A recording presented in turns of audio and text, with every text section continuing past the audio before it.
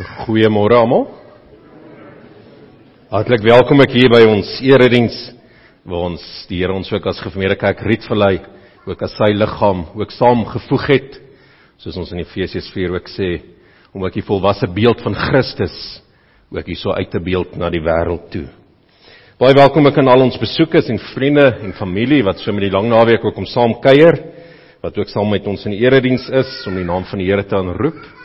En as daar enige nuwe intrekkers is baie welkom om my net na die diens die voor te ontmoet by die klavier. Ons sal julle graag ook, as julle besonderhede so wil kry, en julle laat inskakel met julle gawes in ons gemeente.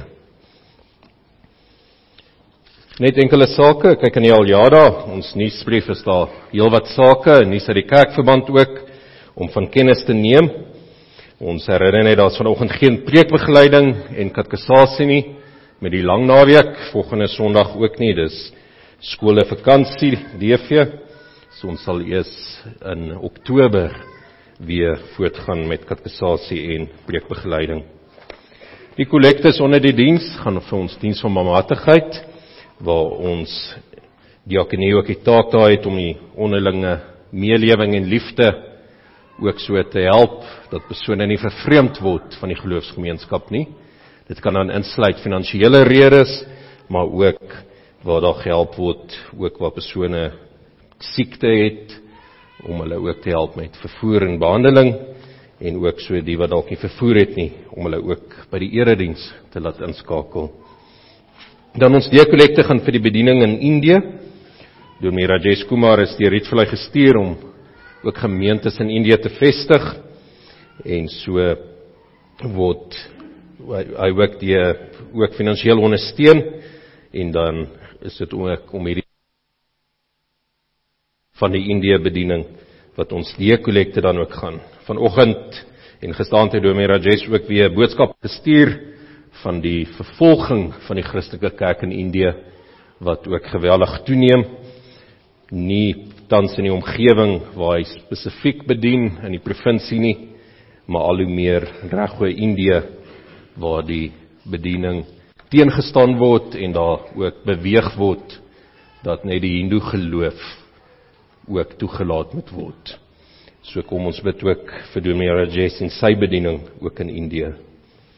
Dat ons senior lidmate kuier geleentheid 14 Oktober, is al ons lidmate ouers 65, u word hartlik uitgenooi na die Swier Tee, of in Engels die High Tea, en kom woon asseblief vir die geleentheid ook by, maar dan is daar 'n mooi program ook daarvoor uitgewerk, maar dan vra ons ook skenkings vir die geleentheid. Hierdie aksie was nie in die begroting nie, so kom spog met jou beste fyn gebak, kom skryf jou naam op in die voorportaallys, as jy daarmee kan help, of as jy 'n donasie wil maak, of enige ander bydrae ook kan help om vir ons seniors hierdie Swier Tee is Swier geleentheid ook te maak. Dan is ons bevoorreg, Bybelstudies in ons gemeente gaan ook voort nog hierdie week. So ons het môre aand toerustingsgeleentheid vir ons ouderlinge en diakens, DV om 8:30, Bybelstudie vir ons senior lidmate, Dinsdagoggend om 10:00 in die kerksaal. Ons suster Bybelstudie, DV Dinsdag aand om 8:00 aanlyn. Ons gemeente Bybelstudie Donderdagoggend om 9:00 in die kerksaal. Ons vroegoggend volgelinge Vrydagoggend om 6:00 aanlyn. En dan wil ons ook net uitlig die Bybelstudie geleentheid vir ons susters met kleine kinders, maar die pappas is ook welkom, want julle pas die kinders op. DV Saterdagoggend 30 September hier om 9:00 by die kerkgebou. So skakel ook met Dominee Anton en suster Detnem, skus, nou ek met Tineke, om ook die geleentheid by te woon. En dan, vir ons skriwe, asseblief, kom ons ondersteun die Afro-duetfees, dis waar ons emeriti ook help eervol te versorg. Daar is nog kaartjies beskikbaar vir Saterdagmiddag vertoning, 21 Oktober, om 3:00, en daarso is kaartjies nog teen R250 per kaartjie. So kom woon hierdie geleentheid ook by, en dan ondersteun ons ook ons emeritaatfonds.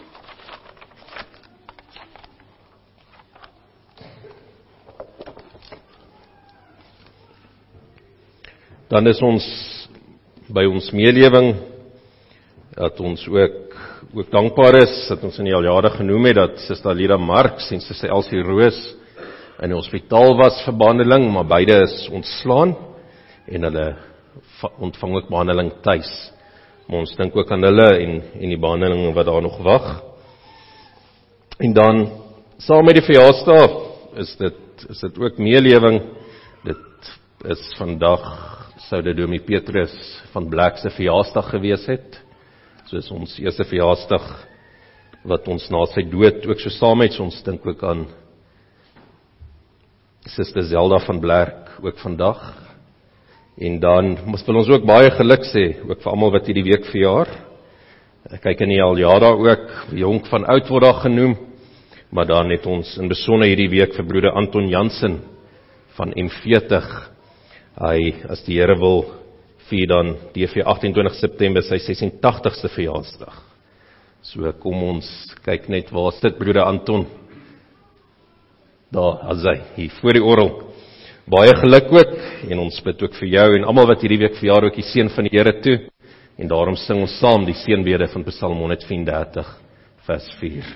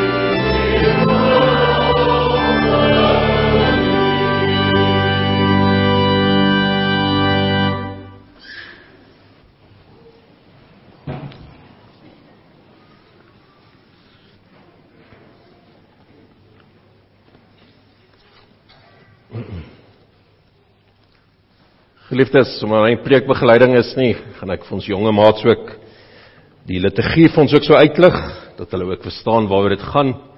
Ons begin eers met ons woordem. Dit is die Latynse woord wat vir ons ook wys, maar dat ons 'n verklaring ook gee. En hierdie verklaring kom ook uit die skrif uit, waar dit ook so as 'n boodskappe gestuur was, dan verklaar hy van wie afkom hierdie boodskap. En so is die verklaring ook, maar in wie se naam is ons hier by mekaar. En duidelik leer ons, maar ons hulp kom van die Here, wat die hemel en die aarde gemaak het. Amen. En dan, wanneer ons dit verklaar het, dan seën die Here ons ook. Daar oorvloedige seën wat hy ook vir ons gee. Seën nie soos 'n dogtertjie en 'n seun nie vir ons kinders. Seën beteken ook die Here se nabyheid, wat hy vir ons ook gee, waar ons hom ontmoet. En dan sê hy vir ons, maar die genade en die vrede van God ons Vader en ons Here Jesus Christus sal by elkeen van julle wees deur die kragtige werking van God die Heilige Gees. Amen. En as ons die seën van die Here ontvang het, dan kan ons nie anders doen nie as om die Here ook te wil loof en te prys. En daarom sing ons ook altyd 'n loflied. En vanoggend is ons loflied Psalm 25.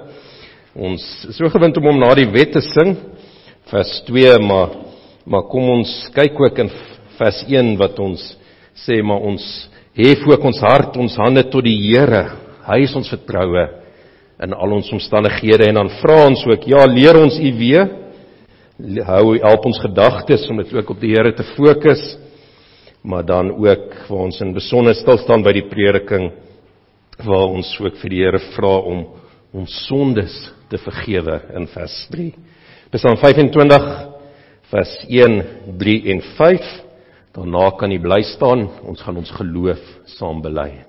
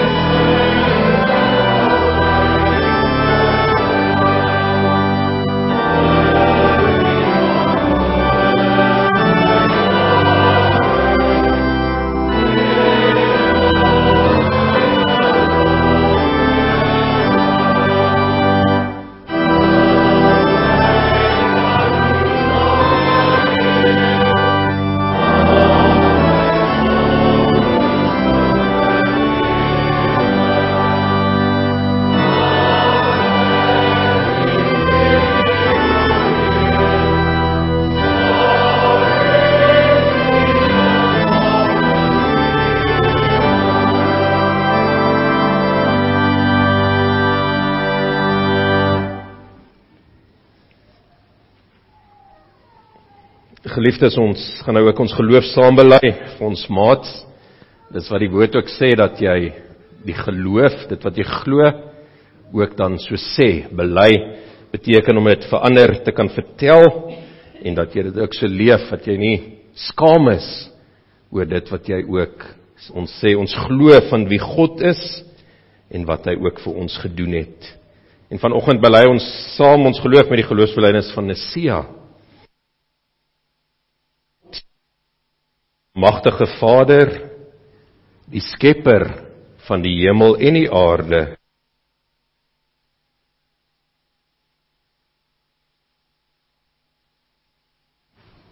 Askies, breek die mikrofoon op. Ons glo in een God, die almagtige Vader, die skepper van die hemel en die aarde, van alles sigbare, en in een Here Jesus Christus, die eniggebore Seun van God, voor al die eeue uit die Vader gebore.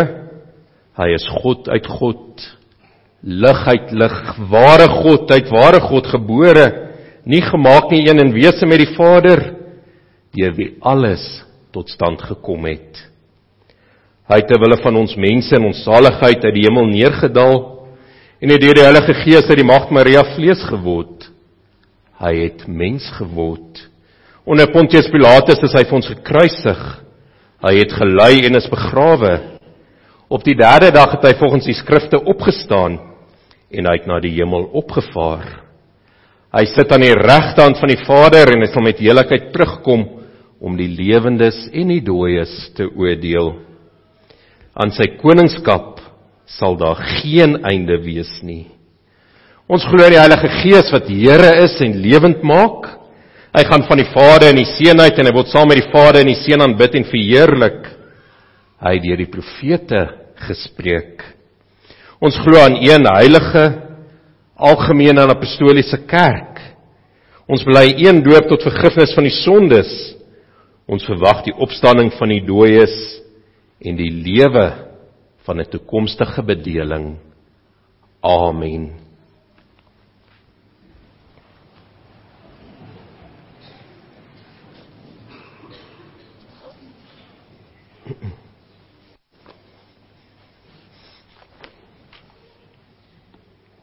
Geliefdes, ons luister saam na die wet van die Here. Ons gaan dit saam luister uit 2 gedeeltes.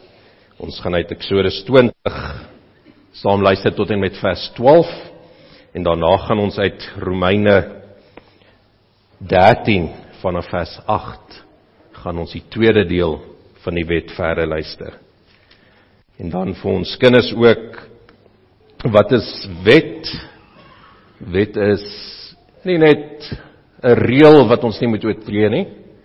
Baie mooi, en dit het so ook in eksegese na vore gekom, waar ons teksgedeelte vanoggend ook het uit Johannes 8, waar daar ook sê, maar moenie sondig nie.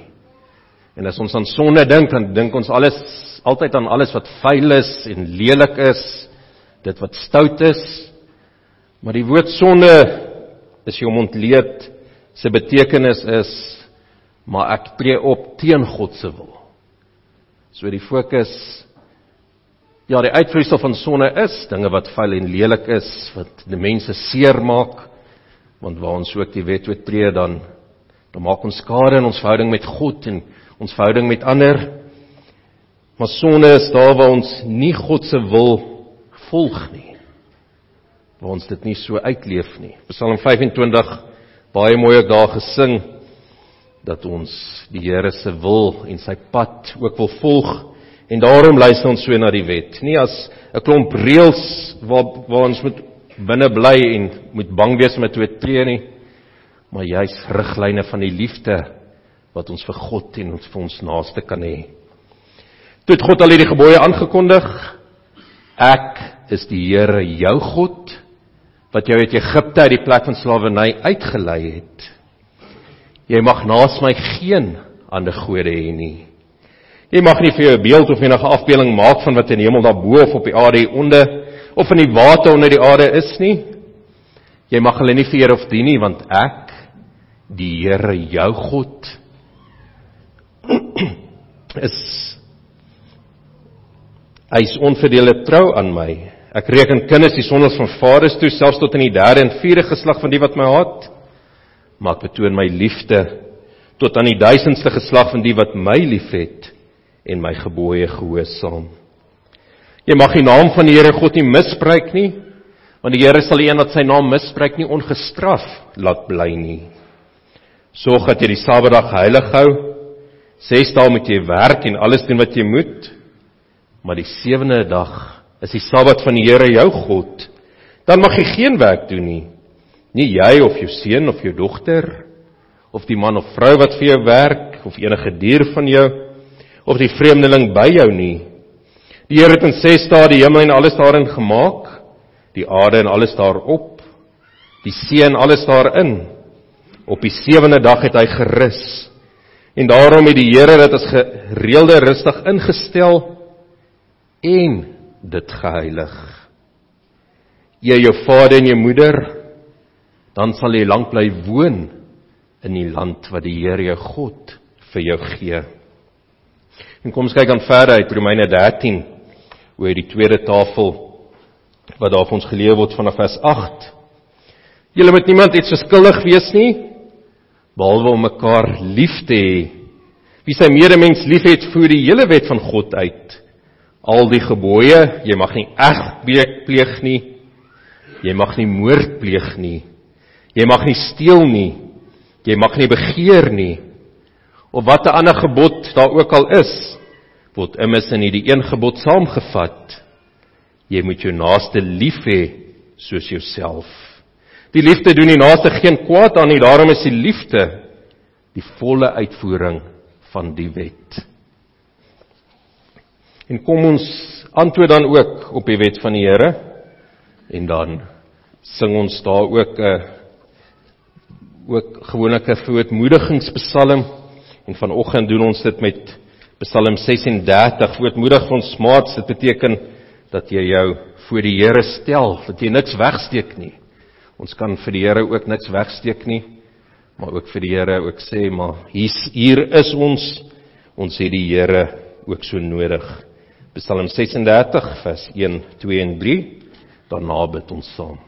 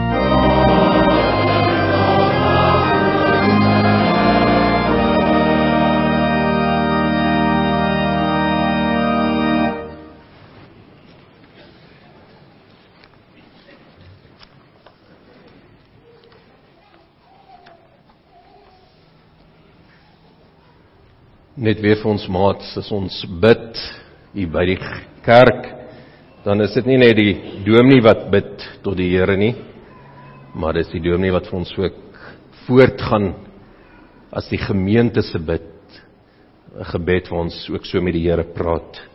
So kom ons sluit die oë dan roep ons tot die Here in gebed. Here almagtige God, dankie dat ons ook vanoggend na U toe kan roep, Here, waar ons as 'n gemeente ook saam is, waar ons by mekaar maak. Dankie dat ons in gebed met U kan praat. En mag ons gebed ook vir U wees, soos 'n wierookoffer, wat 'n lieflike geur ook versprei.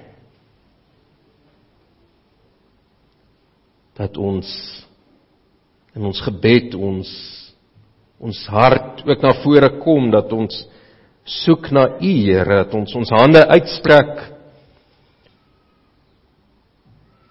om U woord ook te ontvang. En daarom vra ons, Here, maar lei ook ons hart en ons gedagtes sit te wag voor ons mond, dat ons nie sal fokus en gaan op die paaie van dinge wat verkeerd is nie, dat ons nie in die sonde sal verval nie, of sal deelneem aan die onreg wat so in die wêreld om ons is nie, maar dat U juis in liefde ons ook lei, op die regte paaie tot die eer van U naam.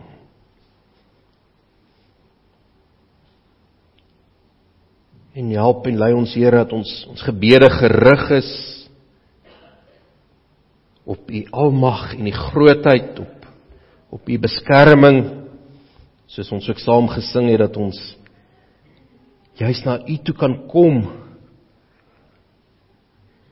want U beloftes staan vas. U vleuels, U vlekke is vir ons 'n beskerming, en U gee ook vir ons oorvloed, soveel seëninge wat U ook uit genade aan ons bewys. Maar dankie, Here, dat ons ook kan weet dat ons tot U kan bid, omdat ons aan U behoort. Ja, nie net behoort omdat U ons gemaak het, U het ons geskape, U het die hele aarde en alles daarop gemaak. U het die lewensasem in ons ingeblaas en ons volgens U beeld ook geskape. Ja, dit alleen wys dat ook alles aan U behoort, in die hele skepping. Maar dat ons ook aan U behoort, omdat U ons persoonlik op die naam geroep het. Omdat U vir U volk by mekaar maak uit almal oor die hele wêreld, dat die Heilige Gees ook gelowiges na U toe roep, en dat ons die Seun Jesus Christus se kruisdood, die sy offer, duur gekoop is. En dankie, Here, dat ons oë op U gerig kan hou. Daarom bid ons, lei ons ook op die pad waar jy ons elkeen plaas om te loop. Ons elkeen se lewenspad lyk anderste en loop anderste. Maar daar waar daar gevaar is, mag jy ons ook beskerm. Daar waar daar ook beprowings is, mag jy ook daar vir ons ook krag gee. Mag jy ons ook bevry, waar ons nog vasgevang is die strikke van sonde in ons lewens, waar ons nie U wil uitleef nie.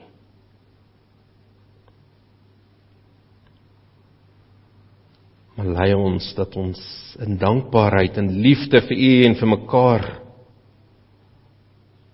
sal aanhou om U bevele, U wette ook uit te leef.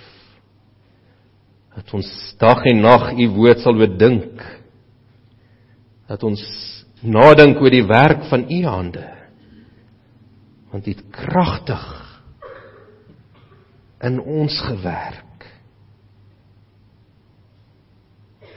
En Here, lei ons ook, waar ons elke môre U liefde ondervind, waar ons vertroue op U stel, waar ons hoop op U gefestig is. Lei ons en leer ons om U wil te doen, want U is ons God. Laat die Heilige Gees ons dan ook lei, dat ons U wil sal soek, dat ons die gelykpad van U woord sal volg, en nie sal deelneem aan die strikke, en die afdraaipaaie wat so maklik in die wêreld vir ons gestel word nie. Maar dankie Here dat ons dit alles kan vra, nie oor ons eie optrede, maar juis omdat ons kan roem en vertrou op U beloftes. Daarom bid ons dit alles in U naam alleen. Amen.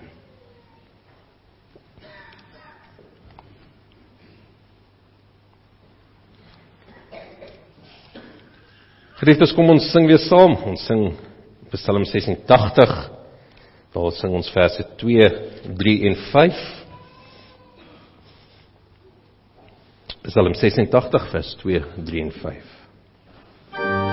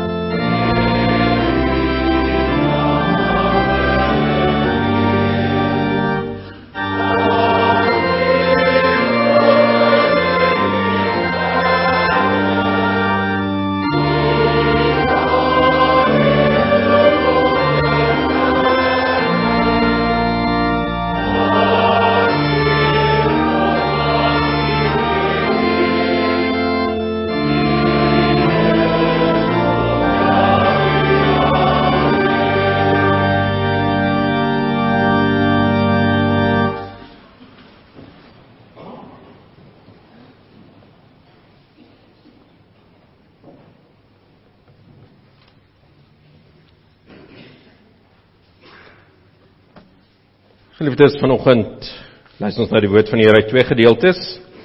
Die perikoop waar ons stil staan is Johannes 8 vers 1 tot 11. Ek gaan daar vir ons uit die 2020 vertaling lees.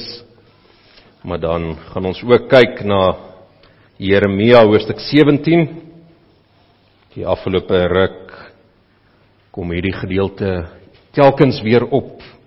En so wil die Here ook vir ons as gemeente ook 'n boodskap gee uit Jeremia 17, maar ek sal die verklaring van die hoofstuk ook los vir 'n latere geleentheid, maar dit pas ook in by verwysings wat ons vanoggend het uit Johannes hoofstuk 8. So kom ons lees eers dit saam van die evangelie van Johannes hoofstuk 8. Ons gaan nou lees vanaf vers 1 tot 11.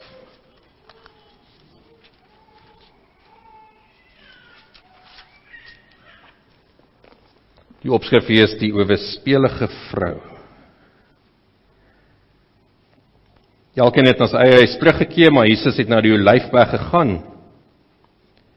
Vroeg die oggend het hy weer by die tempelruim aangekom. Die hele volk het na hom gekom en hy het gaan sit en hulle geleer. Die skrifkennis en die fariseërs bring toe 'n vrou wat op owerspel betrap is en laat haar in die middel staan. Hulle sê toe vir hom: Meester, die vrou is op heterdaad betrap, terwyl sy owerspel pleeg. In die wet het Moses ons beveel om sulke vroue te stenig. Maar u, wat sê u? Dit het hulle gesê om hom te toets, sodat hulle iets kon hê waarvan hulle hom kon aankla. Maar Jesus het afgebuk en met sy vinger op die grond geskryf. Toe hulle egter volhou met hierdie vrae aan hom, het hy regop gekom en vir hulle gesê: Laat die een wat sonder sonde is, eers 'n klip na haar gooi. Hy het weer afgebuk en op die grond geskryf. Die wat dit gehoor het, het een vir een van die oudste af weggegaan. Net hy het oorgebly en die vrou daar in die middel. Jesus het toe regop gekom en vir haar gevra: Vrou, waar is hulle? Het niemand jou veroordeel nie? Sy antwoord: Niemand nie, meneer. Jesus sê toe: Ek veroordeel jou ook nie. Gaan en moet van nou af nie meer sondig nie. Nou luister ons saam uit Jeremia hoofstuk 17. Daarso lees ons vanaf vers 5 tot 13.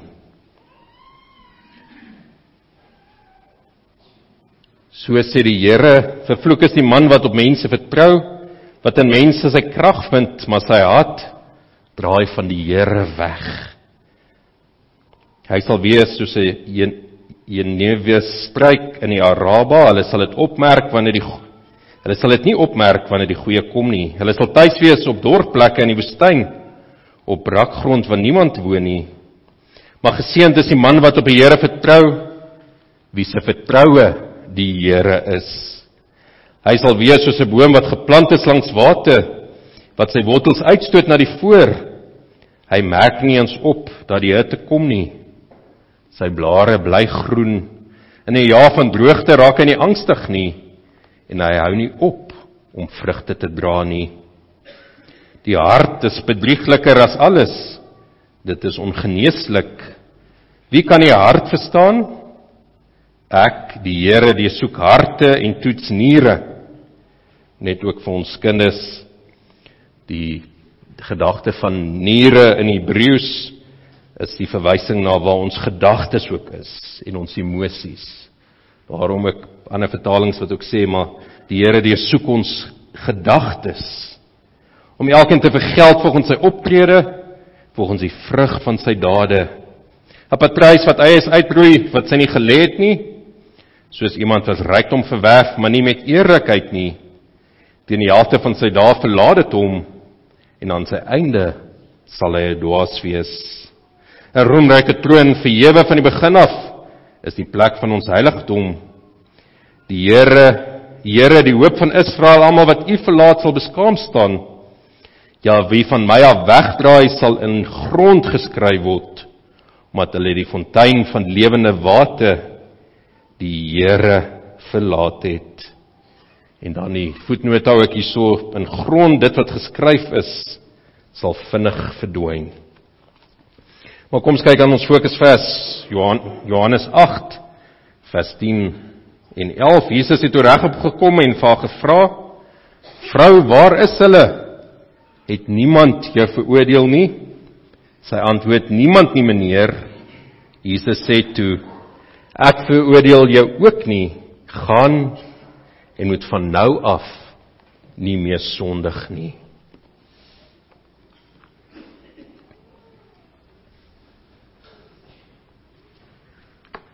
Ons tema van vanoggend is dat Jesus of Christus bring vir ons verlossing en nie veroordeling nie. Geliefde maats, dis amper skoolvakansie en dalk gaan van julle ook see toe en as ons by die see is, dan is dit lekker om ook daar te swem, maar wat ook lekker is om op die seesand ook te teken en om dan ook dinge te skryf of mooi prentjies daar te teken. Maar dan as jy die volgende dag ook weer kom, dan het die see ook hierdie geskryf ook so weggespoel. So dit wat daar ook geskryf is, hou nie lank nie. Dit bly ook nie so lank daar nie. En in die gedeelte wat ons vanoggend saam gelees het, sien ons ook waar Jesus ook in die grond geskryf het. Daarso waar daar vir hom 'n lokval gestel was. Dat kry ons die perfekte lokval ook van die skrifkennis wat 'n vrou na Jesus toe bring, wat oorspel gepleeg het. Oorspel is daar vir ons kinders ook, waar die vrou gegaan het na 'n ander man toe wat nie haar man was nie, en sy sê, maar ek wil by hom bly. Maar die Here sê ook, maar ons man en vrou gee die Here vir mekaar, en ons moet ook so saam bly. En daarom is sy ook so skuldig. Sy het iets gedoen wat sy nie mag gedoen het nie. En hierso bring die Fariseërs en die skrifkenners ook hierdie vrou na Jesus toe, maar nie om werklik raad te vra nie om werklik die antwoord te soek wat met haar moet gebeur nie. En dan sê hulle vir Jesus, maar die wet van Moses, en dit is vir ons ook opgeskryf, Deuteronomium 33, dat as twee persone ook betrap is, waar hulle ook oorspel gepleeg het, dat hulle ook moet gebring word vir die verhoor, en as die getuienis ook daar is, en die staan dat die getuienis is, dan moet die persone ook doodgemaak word, die gestenig te word. En dis dan met hierdie agtergrond wat hulle na Jesus toe kom en vir hom sê, maar vertel ons, dis wat die wet van Moses ons geleer het, wat sê jy moet ons doen? En daar wil hom ook uitvang, daarom die lokval, as hy ook sê, sy moenie doodgemaak word nie, dan sê hulle, maar jy steen die wet wat die Here dan gegee het. En Jesus Christus het dan juis gekom om die wette en die profete nie tot niet te maak nie, maar juis om dit te kom vervul. Maar as hy aan die ander kant ook gesê het, maar sy skuldig, en sy moet doodgemaak word, dan sal hy gesê het, maar jy's besig om mense ook op te roem teen die Romeinse regering in opstand te kom. Onthou dat die Romeinse regering daardie tyd regeer het, en hulle het vir die Sanhedrin en die ander kerkleiers, soos mense kan sê, die tempelleiers, het hulle vryheid gegee om geskille onder mekaar uit te voer, maar niemand mag hulle tot die dood veroordeel het nie. Dit moes hulle aan die Romeinse reg oorgelos het, en daarom sien ons ook met Jesus se kruisiging, dat hy, eers word hy verhoor, ook deur die hoëpriester, maar dat hulle hom ook dan na Pontius Pilatus toe geneem het, en daarso die doodstraf ook gevra het oor Jesus Christus. En in Jesus Christus geval weet ons ook dat Pontius Pilatus duidelik gesê het, man, hierdie man vind ek geen aanklag, vind ek geen skuld nie, en sy hande dan as te ware in onskuld gewas het. En wat is Jesus se reaksie dan op hierdie lokval? Ons lees in Johannes Evangelie dat hy afgebuk het en in die grond geskryf het, maar dat hulle by hom aangehou het om ook 'n antwoord te kry, om aan te hou om hierdie saak uit te vra. En dan staan Jesus op en vra en sê, maar die een wat geen sonde het nie, laat hy die eerste klip optel. En hierdie eerste klip was ook belangrik in die stenigingsproses. Dit is as te ware die klip wat die grootste was, wat dan ook die meeste skade moes aangebring het. As te ware die doodskoot moes gegee het, soos ons vandag sal sê. En dis ook die persoon wat dan ook voorgeloop het, baie keer met hierdie veroordeling, om dan ook die reg so te voltrek. Maar kom ons kyk dan, as kind het ek ook baie gewonder oor hierdie gedeelte, was deel van ons Bybelvasvraag, wat ons moes voorberei het vir die rapportreis. Wat het Jesus hier op die grond geskryf? En as ons ook tekststudie gaan doen, dan sien ons maar die heel eerste geskrifte van Johannes het nie hierdie gedeelte in Johannes Evangelie ingesluit nie. Dit is eers in die late geskrifte wat ons dit ook so kry. Dis baie, soos ons na Markus Evangelie ook kyk, die laaste hoofstuk, die laaste gedeelte, wat daar ook nie in die vroeë geskrifte is nie. Maar duidelik is dit dat hierdie ook gebeur het, en daarom is dit ook so in die ander geskrifte ook opgeteken, en dit is ook konstant so met die geskrifte waar dit opgeteken is. En toe ek met die skrifstudie probeer kyk, is daar dalk iewers 'n teks in die Grieks wat vir ons bietjie meer vertel oor wat hier geskryf staan, maar nêrens word daar vir ons aangedui wat daar geskryf word nie. En dit sê vir ons ook duidelik, maar dit is nie belangrik nie. Dit wat vir ons nodig is van hierdie teks, hierdie gedeelte is vir ons gegee. Ja, daar's baie spekulasie daaroor. Ons kan net vinnig daarna verwys, maar die probleem met dit is, dit bly spekulasie, want ons het nie die antwoord nie.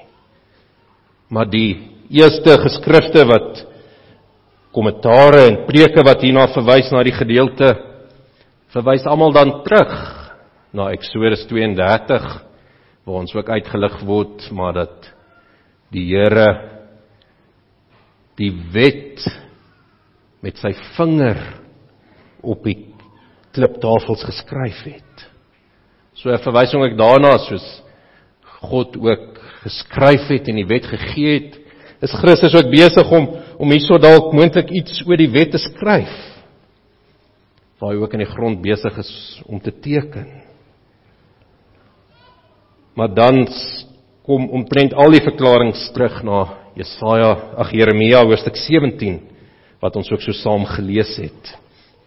En dis hierso waar ons dit dan ook so kry, waar die beskrywing ook is van die goddeloses, as hulle wegdwaal van die Here af, ja, wie van my af wegdraai sal in grond geskryf word, omdat hulle die fontein van die lewende water die Here verlaat het. En dit pas vir ons ook baie mooi in die Johannes Evangelie. Dis juist in die Johannes Evangelie wat ons vertel word dat Jesus Christus dan ook die fontein van lewende water is. Dat hy ook so vervulling is ook van die Ou Testament, dat ons by hom ook die ewige lewe ook het. Dis net Jesus Christus wat die fontein van lewende water ook kom, en hierdie skrifkenners en die Fariseërs het as te ware ook van Jesus af weggedraai, van die Here af, en hulle keer hulle rug op die enigste plek waar daar verlossing moontlik is, van hierdie fontein van lewende water.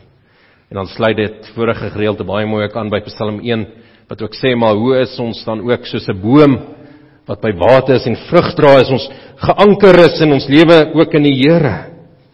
En daarom van die vroegste verklaringe vat dit ook terug na hierdie gedeelte toe, want ons probeer altyd skrif met skrif vergelyking ook doen, en dan ook hulle daaraan herinner, maar julle is besig om af te draai.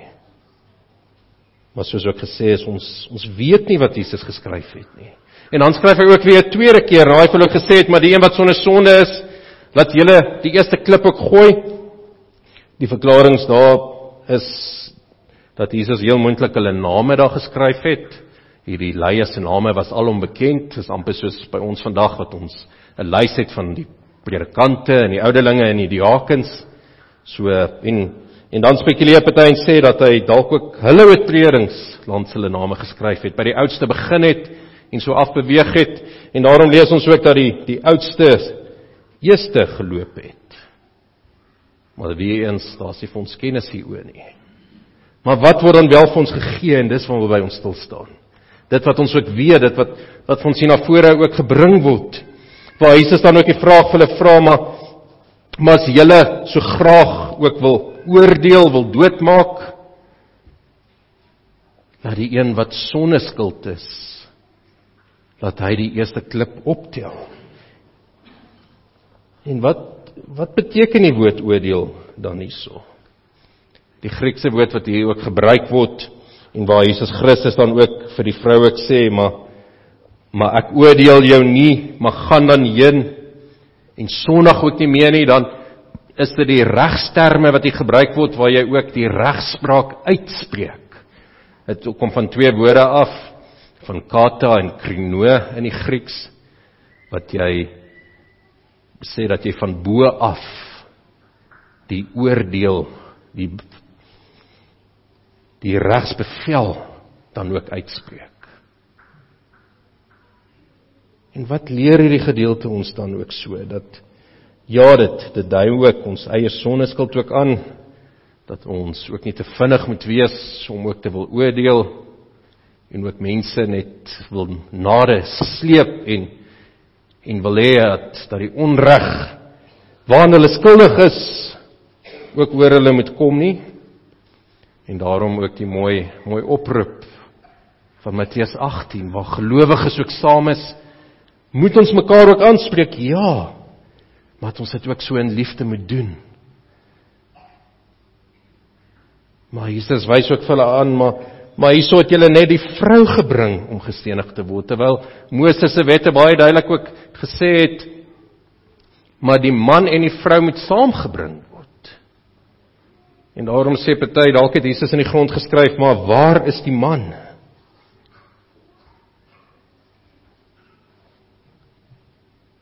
Maar hoe vinnig is ons ook nie om te wil vaskyk teen, soos die Sadduseërs en die skrifgeleerdes, dat hulle heeltemal misgekyk het om God lief te hê, om 'n verhouding met die Here te lê, en dat hulle net daarop uit was om uit te vang, as te ware om af te breek, om Jesus Christus ook aan hierdie lokval te plaas, en te wil kyk, maar hoe kan hulle hom in onmin bring, of by die regering, of by die mense?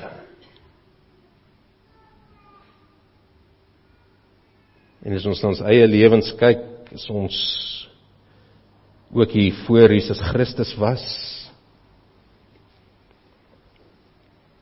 sou ons enigstens 'n klip kon opgetel het? Nee, ons kan nie. En jy weet wat daardie sonde is, wat in jou lewe is, waarin jy nog so vashou. Maar dan hoor ook Jesus Christus 'n oproep vanoggend vir ons, dat hy duidelik vir ons ook sê, soos hy ook vir die owe spelige vrou ook gesê het, ek veroordeel jou ook nie, gaan en moet van nou af nie meer sondig nie. Want Jesus Christus is by regte om hierdie oordeel uit te spreek. En so is ons skuldig aan die wet van die Here. Duidelik, waar ons ook die wet vanoggend gehoor het, dalk nie aan die oorspel gedeeltes so direk, waar ons uitgevang is met getuienis nie, maar ons is skuldig. Maar wat doen die Here dan met ons ook? En dis vir ons baie mooi ook, ja, die oordeel word gevel. Dit word uitgespreek. Romeine 8 het vir ons baie mooi die beeld van hierdie hoflokaal, waar die Satan die aanklaer is, en ons sondes wat ons gepleeg het ook na die Here toe bring. Maar dan word ons vrygespreek. Maar hoekom kan ons vrygespreek word? Die getuienis is daar. Ons is skuldig. Want die regspraak word nie oor ons geplaas nie, maar oor Jesus Christus. Hy word skuldig bevind, en hy dra die straf in ons plek. En dadelik dink ons, maar dis eintlik onregverdig, dat iemand anders te gestraf word vir ons oortredings. Maar dis waar ons die Here se genade en sy liefde ook so mooi sien in hierdie gedeelte. Hierdie oproep vir ons ook vanoggend, dat ons opgeroep word om te sê, maar ja, ons het sondeskuld. Christus ontken nie die vrou se sonde nie. Maar ons het verlossing van die sonde. Christus het gekom nie om te kom veroordeel, maar juis om te kom vryspreek. En baie mooi vat Paulus dit ons saam ook in 2 Korintiërs hoofstuk 3.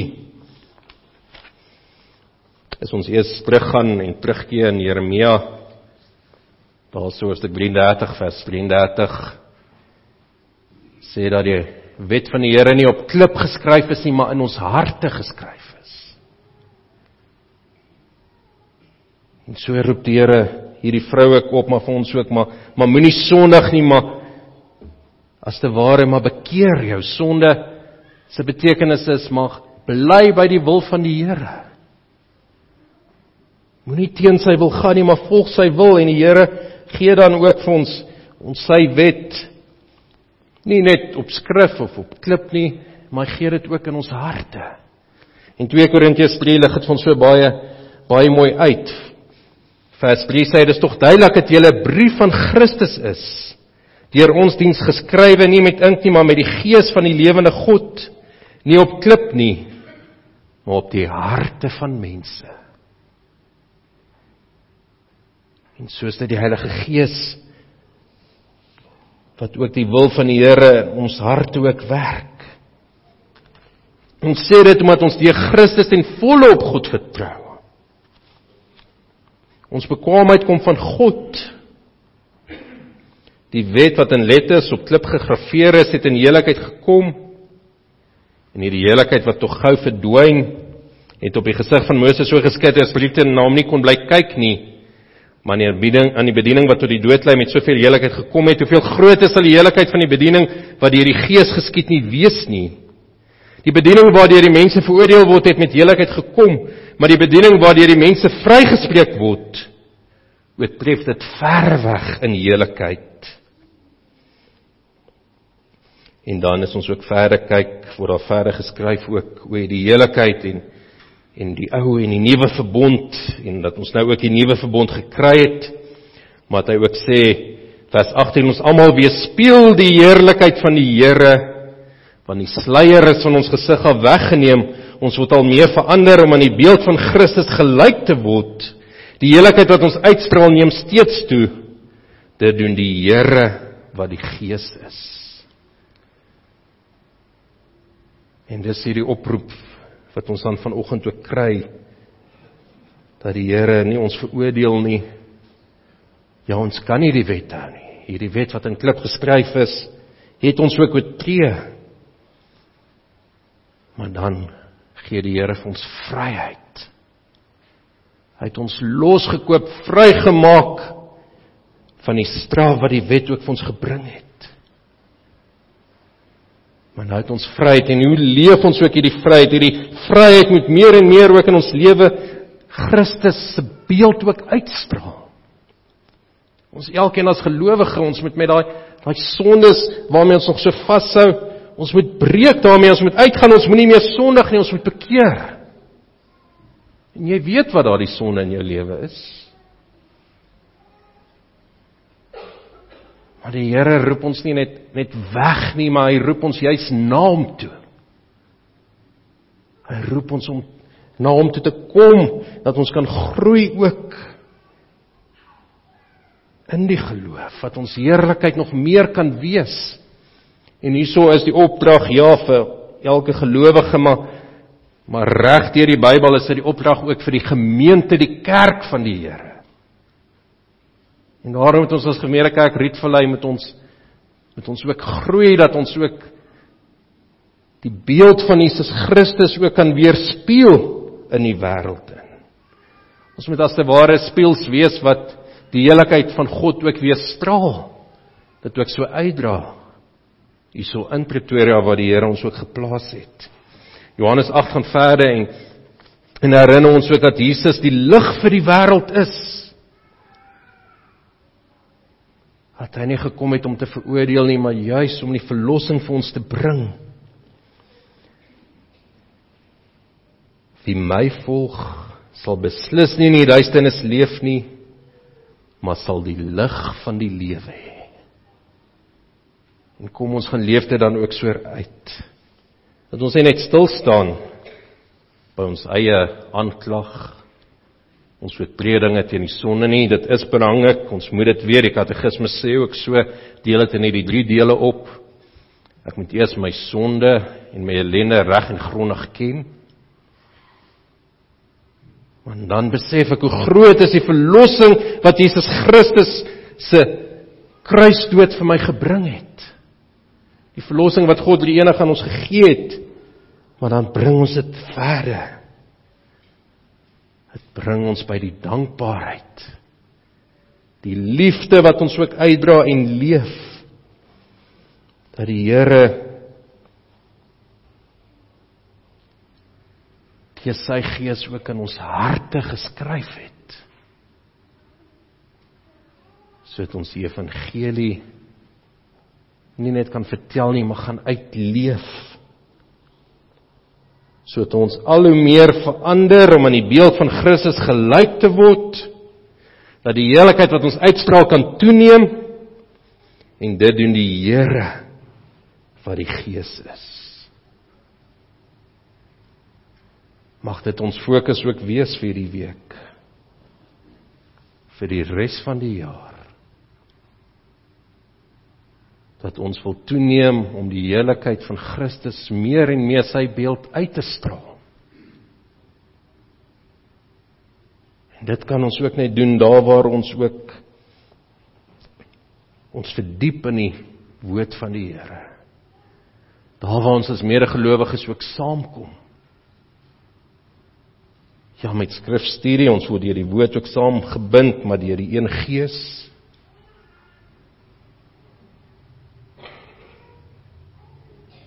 En daar waar ons bekeer,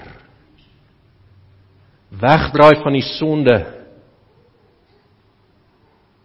maar nie die Here ons net oproep, bly weg van sonde nie, die oproep wat die Here in die eerste plek gee is, maar bly by my wil, bly op die paaie tot die eer van my naam. Soek allereers die koninkryk van God. En alles wat nodig is, sal vir ons gegee word. Kom ons besef die verlossing wat die Here vir ons gebring het. En dan sal ons die verlossing boodskap ook uitleef aan ander. Amen. Geliefdes, kom ons bid deur saam te bid, Skrifverwering 10:2, die Onse Vader gebed.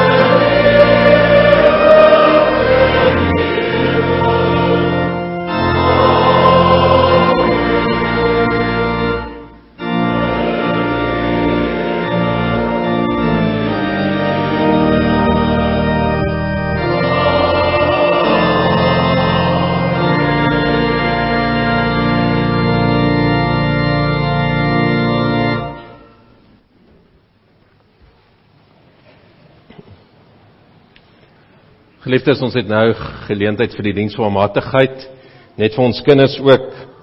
Dis amper soos die grappie sê, wat hulle vra, maar wie se pa is die beste?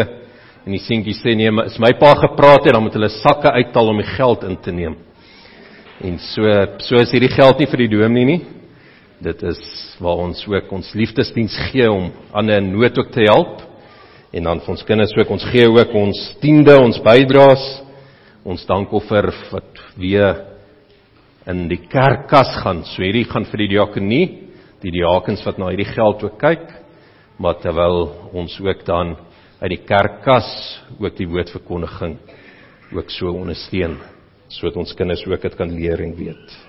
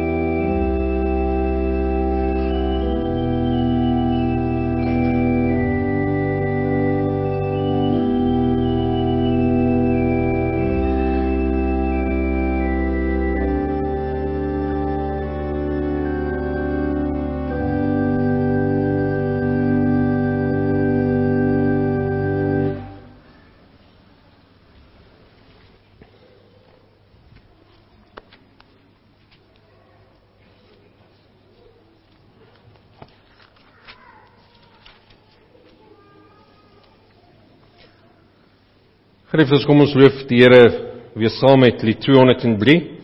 Daar sing ons verse 1, 2 en 3 en waar ons ook spesifiek ook dink hoe die Here ons ook vergewe en daarom kan ons ook hom prys vir sy liefde wat aan ons bewys het.